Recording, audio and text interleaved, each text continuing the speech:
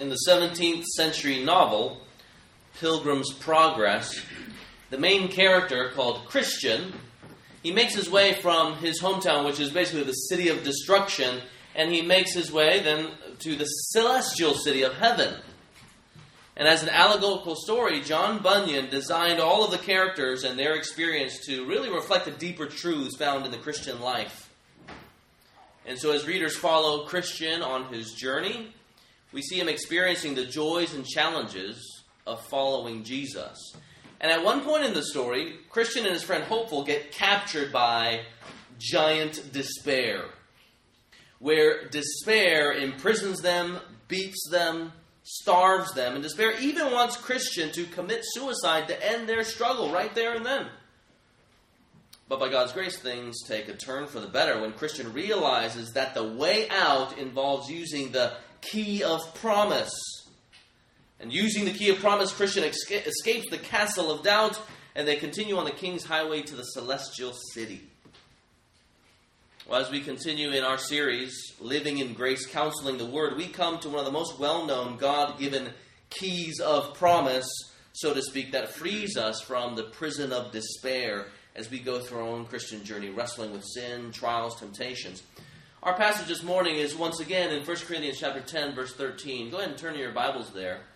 If you're using one of the black Bibles in front of you, it's found on page 957. 1 Corinthians 10, verse 13 on page 957 in the black Bibles in front of you.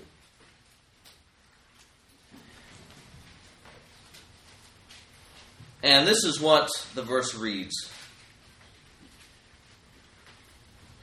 No temptation has overtaken you that is not common to man.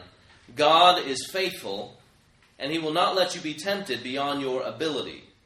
But with temptation, He will also provide the way of escape, that you may be able to endure it. This passage here is a divine promise that ought to be held very tightly to our own chests here, as it helps us look to God in every single step of the way in our Christian lives, especially as we're going to face various trials and temptations. From our passage today, we look at, number one, the faithfulness of God, and then number two, specifically in His protection and provision for His people. So number one, the faithfulness of God, and then number two, specifically in His protection and provision of His people. And if you're joining us for the first time in this series, let me give you a summary of at least what we looked at last week.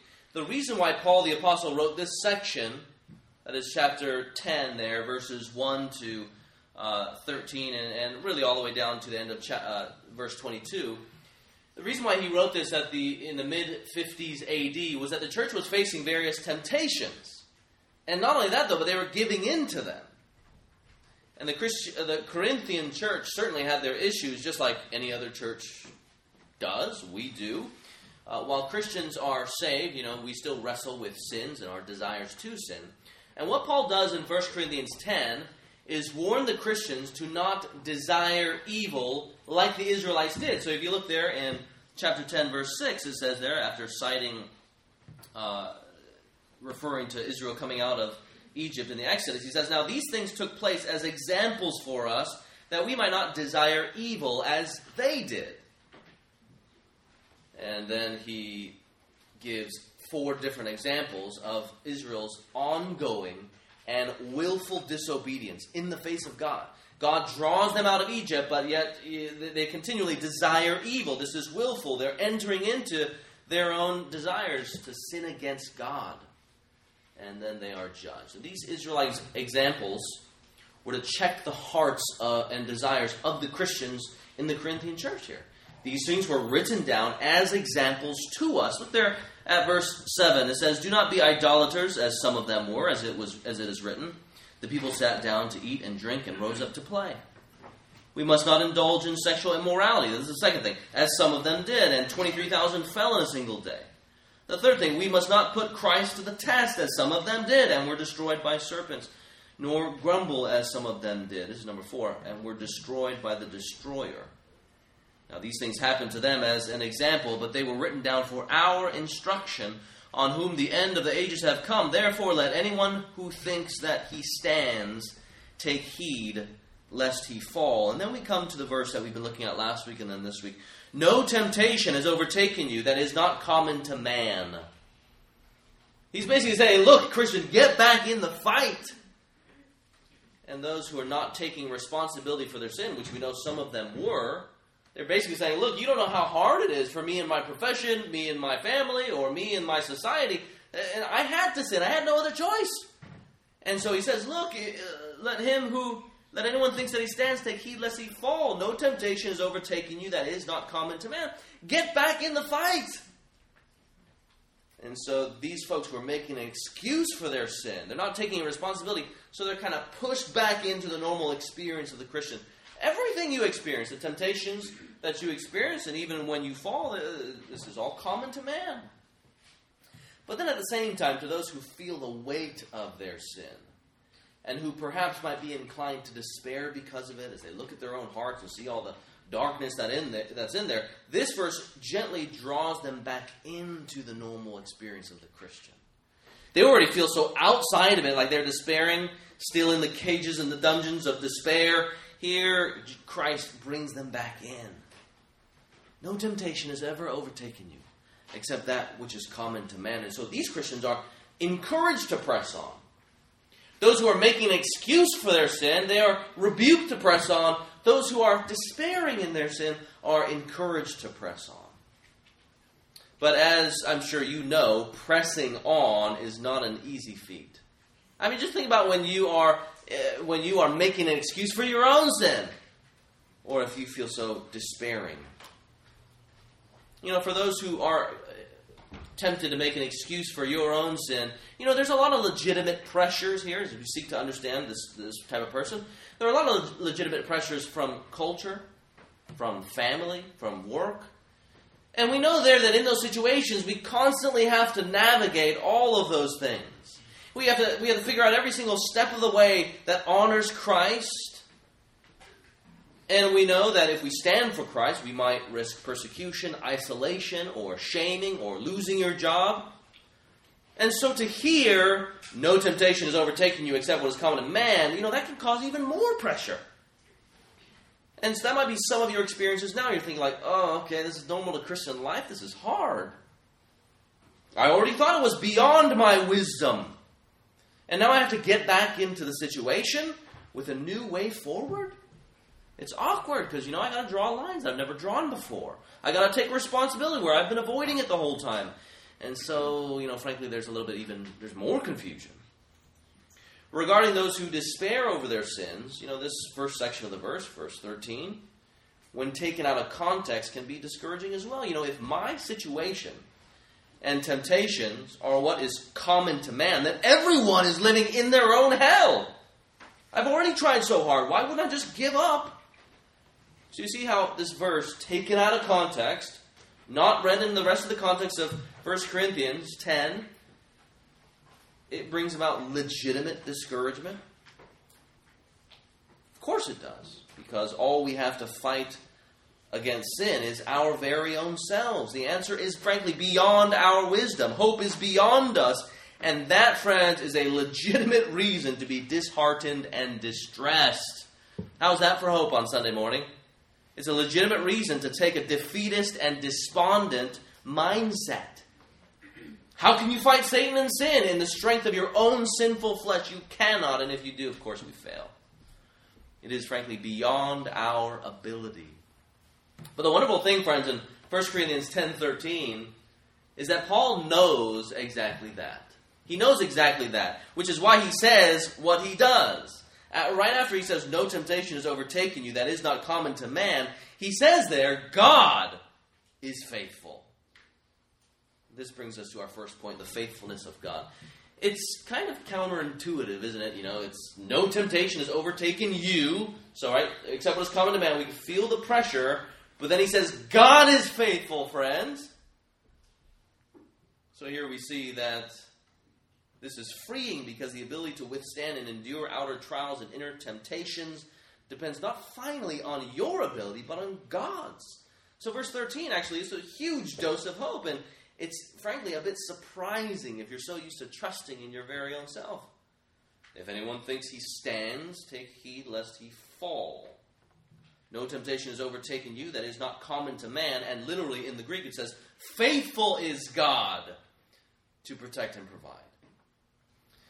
It is undeniable that what undergirds your perseverance in the faith is God's preservation of you. It is God's very own faithfulness. This is why Paul directs us to God's covenant faithfulness to his people. It is to those whom he pledges himself to that he remains faithful. And you can think of Israel in the Old Testament. So many times Israel strayed away from God. And the question is, did he abandon them? No, he remains committed to them. And he delivers them. He remains committed to purifying them. And then even delivering them finally and bringing them to final salvation. And in the written pages of the Old Testament is certainly not a story of Israel's faithfulness, but of the faithfulness of God. And so God promises to make Abraham a people. Remember that? Genesis chapter 12. And even though Abraham and Sarah jeopardized the promise, God yet remains faithful. Such that, at the beginning of Exodus chapter 1, it says that the people of Abraham multiplied and grew exceedingly strong and the land of Egypt was filled with them. God makes a promise, his people jeopardize the promise, and God comes to the rescue there. Genesis 15, we learn that God said Abraham's people would go into exile under Egypt and be, quote, sojourners in a land that is not theirs and be servants there. But in the fourth generation, they will come out with great possessions. And so just as God is faithful, in Exodus 12, it says there, at the end of 430 years, on that very day, you can see there God's faithfulness. He's planned out everything. He knows that they're going to go into exile. He knows that they're going to be servants under Egypt. But yet on that very day that he had planned, all the hosts of the Lord went out from the land of Egypt. And then you have God's covenant faithfulness most clearly seen in giving Jesus Christ to die on the cross for sins.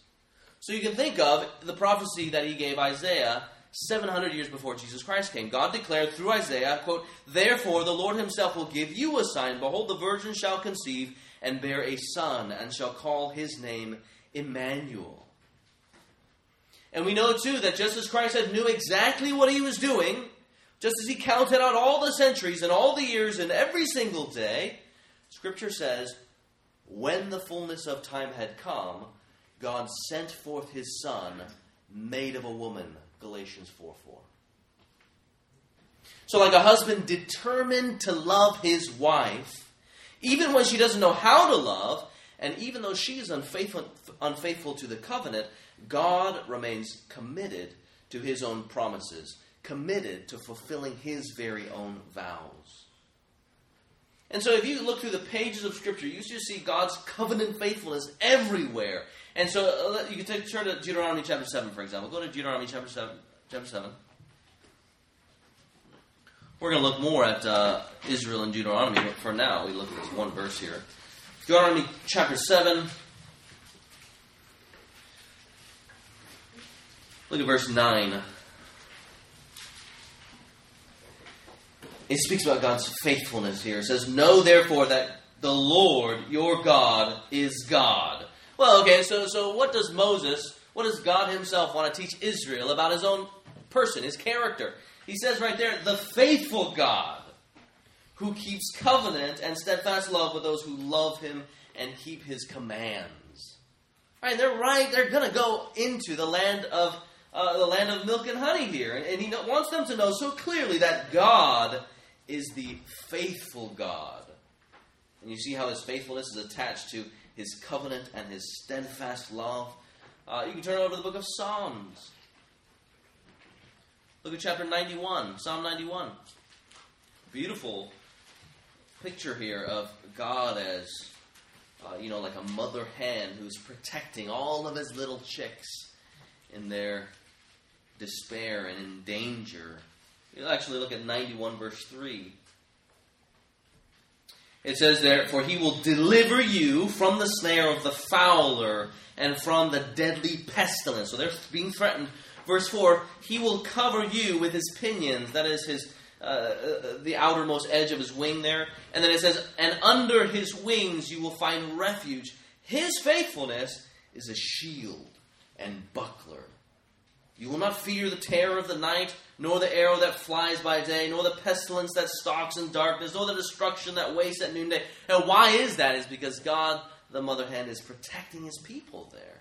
And he does so in his own covenant faithfulness. You know, if you're visiting with us and know yourself not to be a follower of Jesus, God's love to sinners in Christ is the love, the covenant love, the faithful love that we as Christians marvel at again and again and again. We were the ones who turned on Christ, having rejected him in sin. We were the ones, from Genesis chapter 3 we read there, we were the ones who rebelled against God. Yet, he pursues. Now contrast that to you, just even maybe in this last week. Maybe in this last weekend. What do you do when people simply don't notice that you are loving them? Don't you get a little bitter? You throw a little hissy fit with a big harumph thing like these people don't recognize that I love them and all the things that we do for them. I mean, in that, you recognize there that the bitterness comes up. Or maybe you just want to cut people out of their lives. You stop pursuing them. And that's just when people simply don't realize that we love them so desperately. Now imagine if they take your love and they just throw it right back in your face. They just don't give a rip about your love. They spurn your love and hate your actions. Isn't it amazing, friends? Where we know our very own unfaithfulness, we see Christ's faithfulness. He is the God who pursues lost sinners, remaining faithful to his own steadfast love, his own kindness, his own grace, and his own mercy. So God's promise that he would send one to crush the serpent's head in Genesis 3:15 is fulfilled in Jesus Christ. To sinners who couldn't help themselves, yet he sends Jesus Christ. God's promise to make Abraham's offspring a blessing to the nations, bringing salvation to the ends of the earth in Genesis chapter 22, is fulfilled in Jesus Christ. God's promise to send a righteous king to administer justice and righteousness, because we know we certainly can't do it ourselves. Those promises given in 2 Samuel 7, Isaiah chapter 9 are fulfilled in Jesus Christ the King. God's promise to bring renewal to his people, where we could not renew ourselves, given in Jeremiah and Ezekiel, where God promises to give us new hearts and spirits. This is fulfilled in Jesus Christ, as Christ puts his very own Spirit inside of us to renew ourselves, making us new creations as we've already covered. And all of this, once again, is not according to your faithfulness or because you deserved it. No, our story is just like Israel's. We don't deserve it, but because God is faithful, he does these things. That's why Paul encourages the Corinthian church, right? These people are partaking in idolatry. They're going up to the feasts of the pagans, and they're joining with them. And they're participating in sin in that sense. Even though they're free to eat any sort of food. I mean, food is food. That's what Corinthians says. All of it has been made of God, and you're not technically in sin no matter what you eat. But if they go up to the temple and they're eating the food of that the pagans are giving in celebration to the idols, then they are in sin. And yet God tells them, or Paul tells them, God is faithful, friends. Pursue holiness. And just as God is faithful to save, so he is faithful to sanctify. So if you're new to Christianity, sanctification is the process whereby God makes us holy. I mean, that's a really simple definition. But from the Bible, we see that once we become Christians, God sets about this great work through the Spirit and through his own means, and he calls us to use his determined means, to sanctify us or to purify us. But friends, did you know that part of the means that God uses to make you holy if you're a Christian are trials that you experience? So turn over to James chapter 1. And if you're sitting next to somebody who looks like they are not familiar with the Bible, just feel free and help them get to James chapter 1.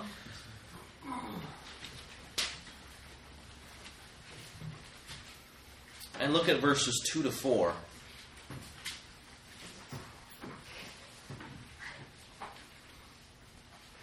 It says there, "Count it all joy, my brothers, when you meet trials of various kinds." And there he's talking about outer circumstances there. He says, "For you know that the testing of your faith produces steadfastness. And let steadfastness have its full effect, that you may be perfect and complete, lacking in nothing. So there clearly, these trials are working in such a way to produce steadfastness that has its end goal of making us complete or perfect, or faith is going to produce its end.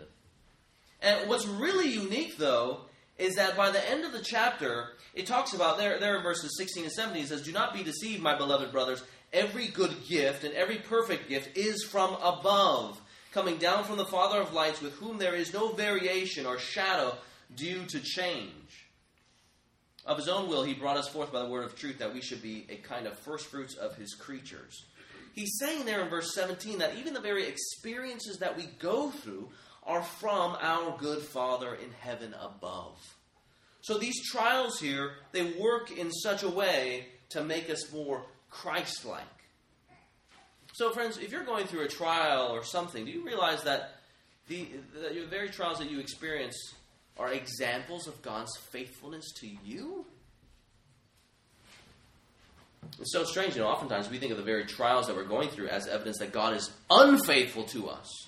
But yet, according to the Bible, it's examples of his faithfulness. He faithfully and personally is going about the task of making us more Christ-like. Now, some of you guys who might be new to Christianity, you might think, gosh, the idea that God uses difficult circumstances to make us more pure sounds like he's more of a God of Hunger Games, or a God of the Maze Runner or something like this. God, the impersonal God, just wants us to make us tougher or stronger. Who frankly would want to follow a God like that? I've actually had the same objection. But my objection sprang from a whole bunch of different misunderstandings. Misunderstanding about the fact that God is, in fact, a personal God. Not only that, though, but I've misunderstood God's goals for my life. So I failed to see God's purposes in sanctification in connection with laying hold of the God of my salvation. You separate those things and you're done for right there. Then, yeah, you are basically following a God of the Maze Runner.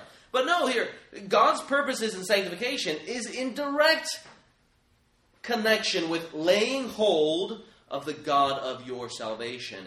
And one fuels the other. If you are going through some trial in sanctification, the purpose is that you would lay hold of the God of your great salvation. Sanctification serves the goal of helping us grasp more tightly to our good and faithful servant, our Lord, Jesus Christ. If we want to understand how and why God tests us, we are helped to go back to Deuteronomy. So go back to Deuteronomy chapter 8. And we see how God tested Moses and the Israelites and the previous generation of Israelites as they wandered through the desert there.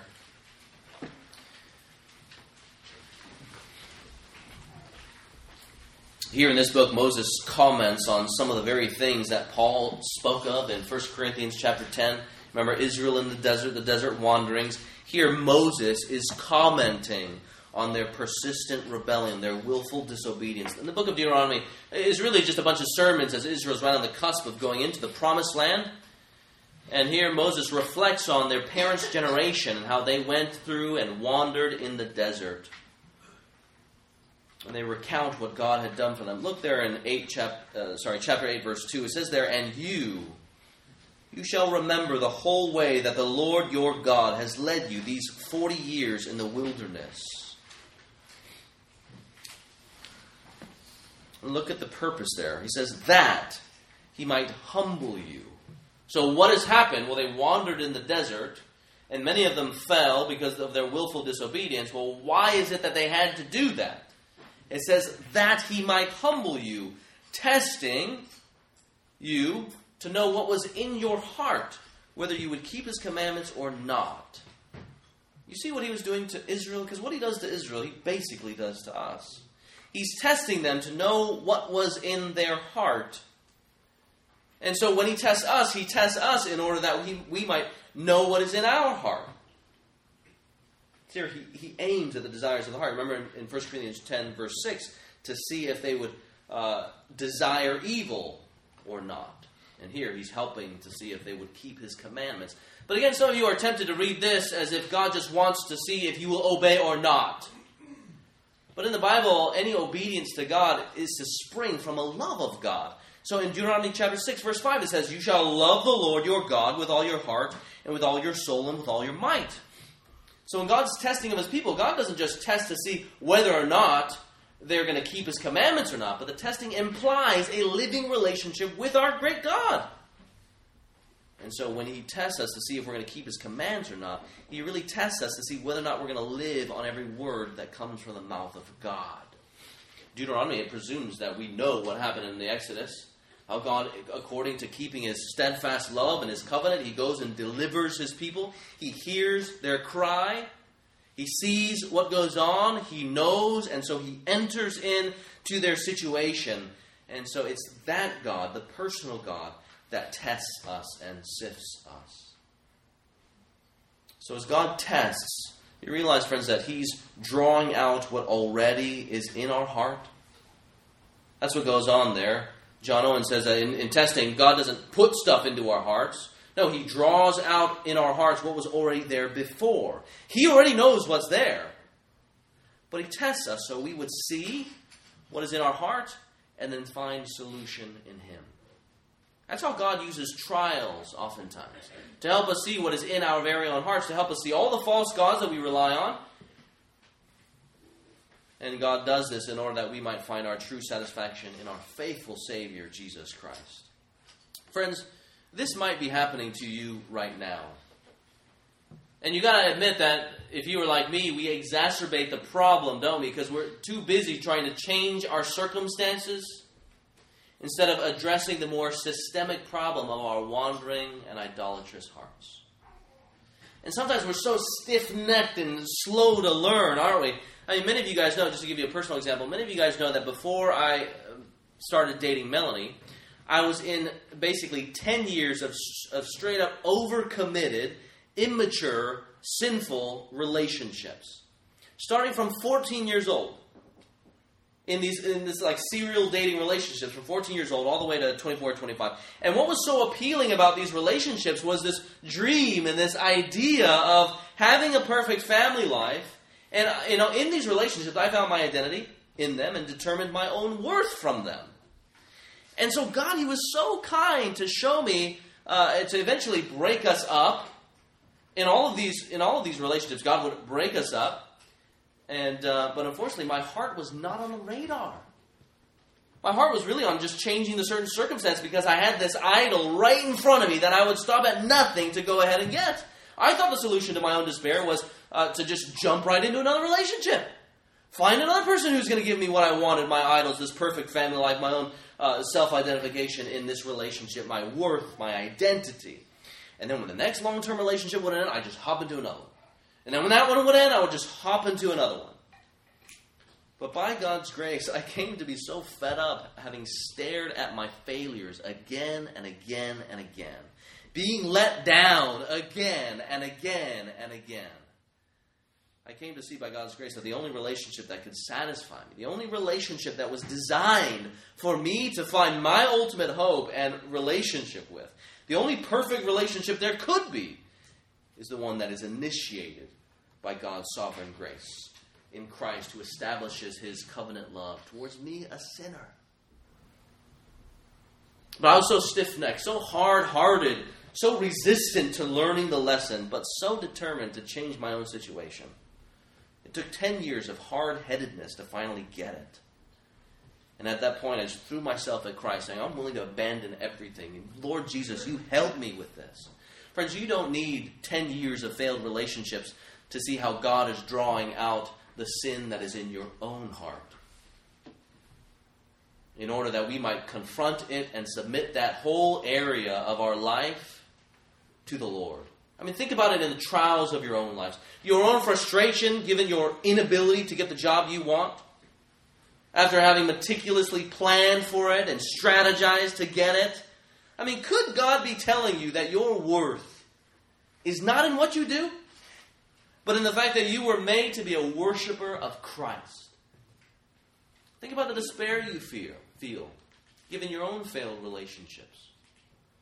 Could God be telling you that the only relationship that you can bank on is the one that your Creator desires to establish with you, Him who truly knows you, who designed you to live for His glory. Think about the despair over the dark desires that you frankly can't get rid of. The ones you think about and long for, frankly, all the time. I mean, could God be telling you that your solution is not found inside of you, but outside of you in Christ who came into the world to save sinners? Think about the insecurity you feel because of the apartment you can't afford, the house you can't get, the wheels you can't keep. I mean, could God be telling you not to store up treasures here in the world, on the earth, but instead store up treasures in heaven where Christ is? Friends, you see how in these trials God brings our way and the temptations that come from your own heart, the ones that we give into? You see how God is drawing out the idolatries in your own heart and how He provides us opportunities to see them for what they are. And then by God's grace put them to death, repenting of our sin and then running to Christ for forgiveness, for security that you can't get anywhere else. Satisfaction that no drug can give you. Joy that no earthly family can give you, and peace that no situation can provide, and hope that no thought here that stays here on the earth can grant you. This process is God really weaning us from the world and then to Him. Weaning us from everything that leads to death. You see how kind it is of God to draw out the idolatries in our heart, showing us, do you not see how this leads you to death? This is God in His faithfulness, weaning us from everything that He knows will in fact fail you. And He teaches us to be captivated with Him who never will. Weaning us from the world and to Him.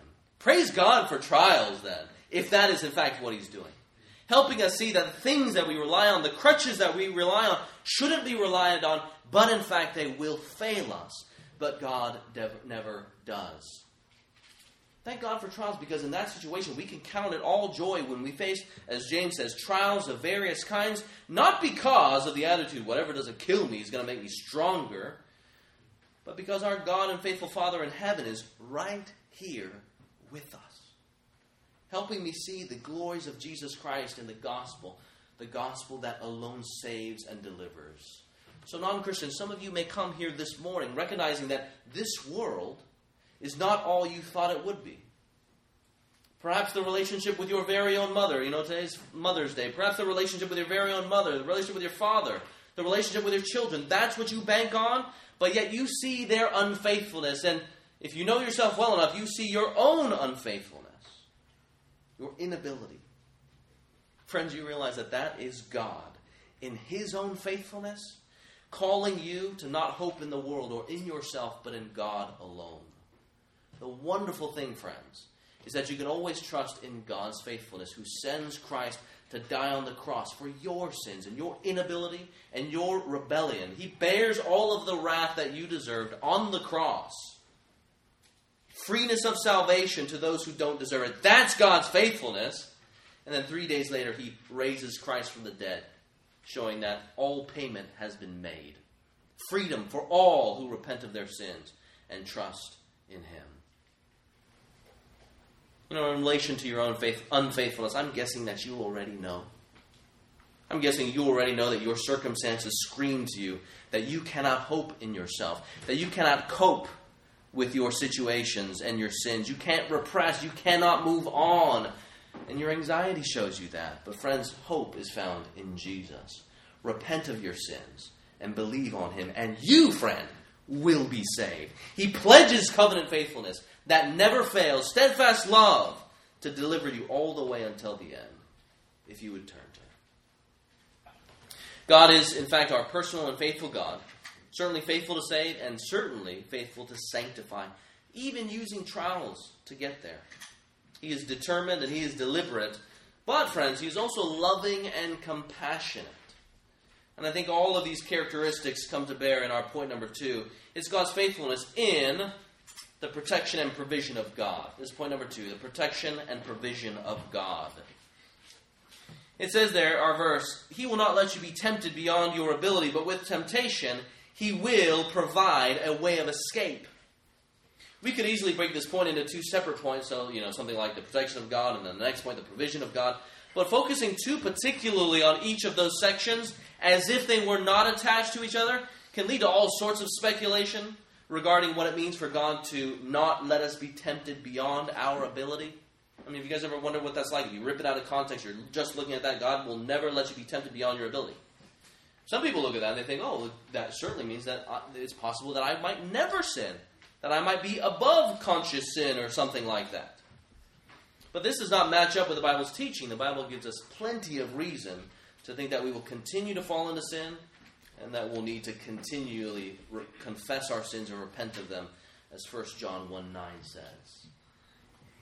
To rightly understand it, we need to keep these propositions together. He will not let you be tempted beyond your ability needs to be read with, but he will make with the temptation the way out. Or to put it more literally, it says, he will not let you be tempted beyond what you are able, but with temptation, he will provide the way out that you may be able to endure it. So you hear the repetition of ability or able, ability and provide in the ESV, the same root word there. The emphasis is on having the ability to endure trials given God's provision of a way of escape.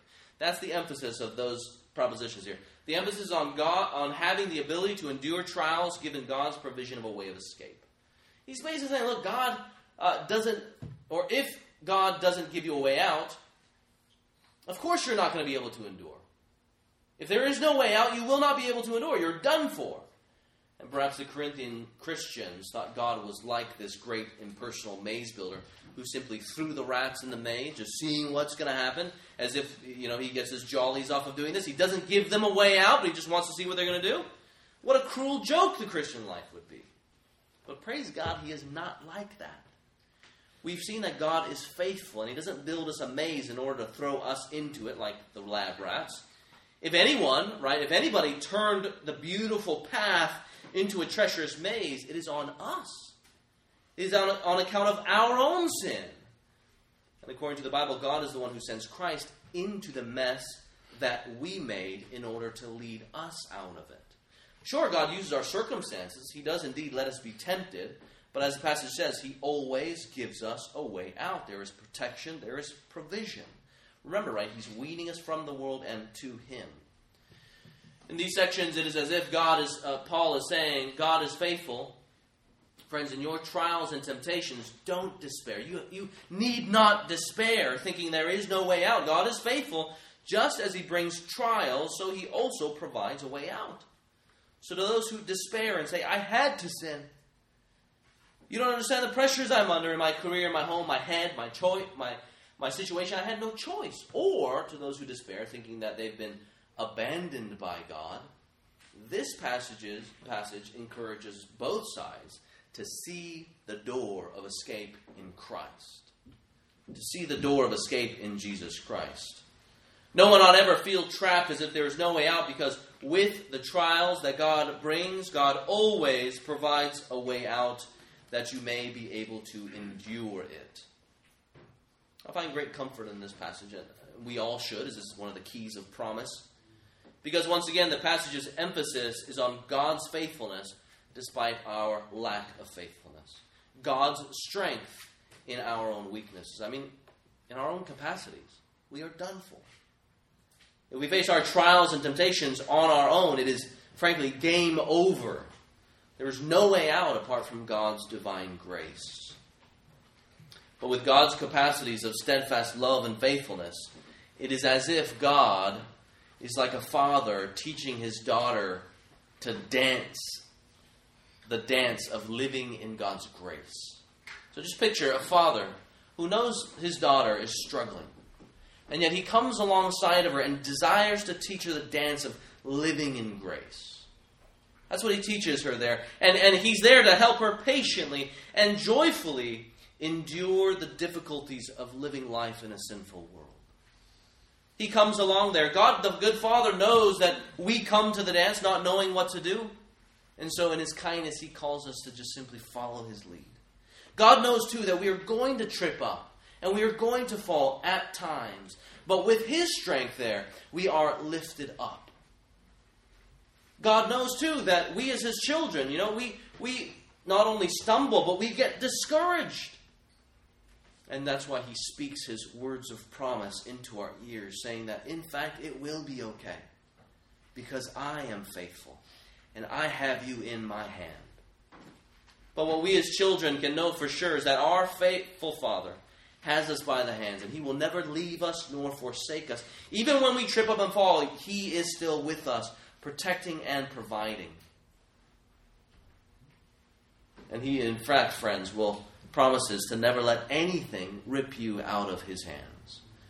And all he calls you to do is to trust him and his faithfulness. As 2 Peter 2:9 says, the Lord knows how to rescue the godly from trials. Thank God that in the dark valley, or in the darkest valley, it can never be too dark to prevent Christ, the great shepherd, from seeing and knowing the way out.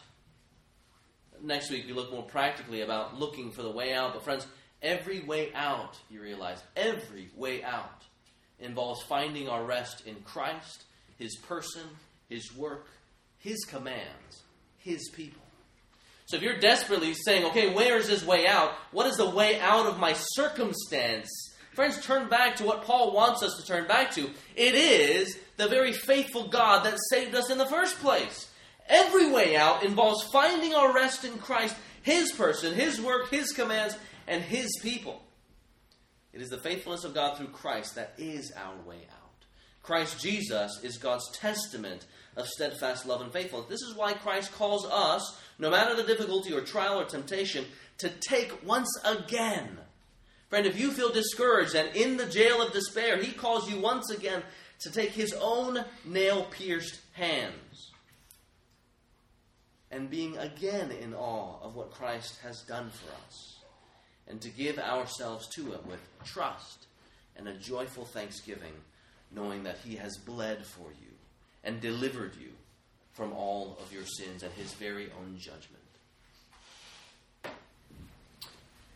Last week, or last Sunday night, Oscar preached a sermon about Christ's righteousness from Isaiah 53:5.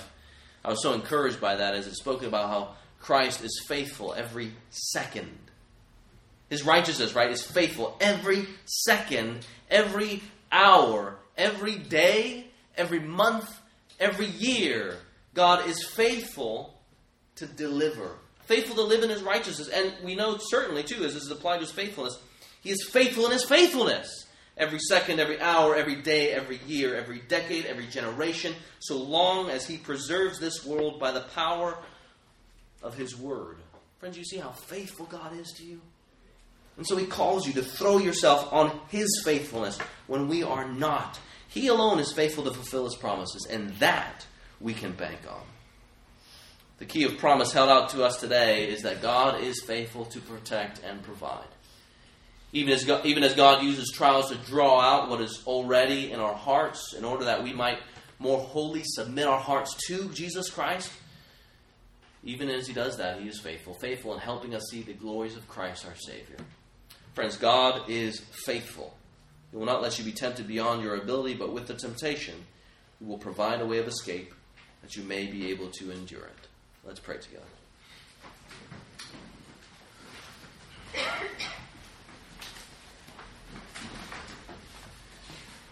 Our Father in heaven, Lord, we thank you that you are our faithful Father. We confess, Lord, that as we look at our own hearts, that there is not 1 minute that goes by where our desires show themselves for what it is. Even though we have been born again, for those of us who are Christians, even though we've been born again, Lord, you know certainly that we desire some very bad things. But we thank you, Lord Jesus, that you say that you are faithful and just to forgive us our sins. And so you call us to confess them. We thank you so much, Lord, that just as Roger read for us earlier from the book of Psalms, Lord, we know that David, as our example, is able to confess his sin. He recognizes that before him, he says, evils have encompassed me beyond number. My iniquities have overtaken me, and we cannot see. They are more than the hairs of our head, and our hearts fail us. Where do we go in this despair? Where do we go in our sinfulness? Lord, we thank you that just as David is able to confess these things, so he is able to point us to your grace. As it says there, as for you, O Lord, you will not restrain your mercy from me. Your steadfast love and your faithfulness will ever preserve me. So, Lord, we pray and we plead that you would show yourself faithful again. For any of us here who might be despairing in recognition of our own sin and conviction of our own sin, for those of us who feel like there is no way out in recognition that there is difficult circumstances before us, and we have a temptation towards not taking responsibility of our sin, but Lord, we pray that you would show yourself faithful. We thank you for this passage that points us to you and your faithfulness given to us in Jesus Christ. We thank you, Lord, that through your wounds you protect us. Through your shed blood you preserve us. And you give us a way out by turning to you and seeing your face. In your name we pray. Amen.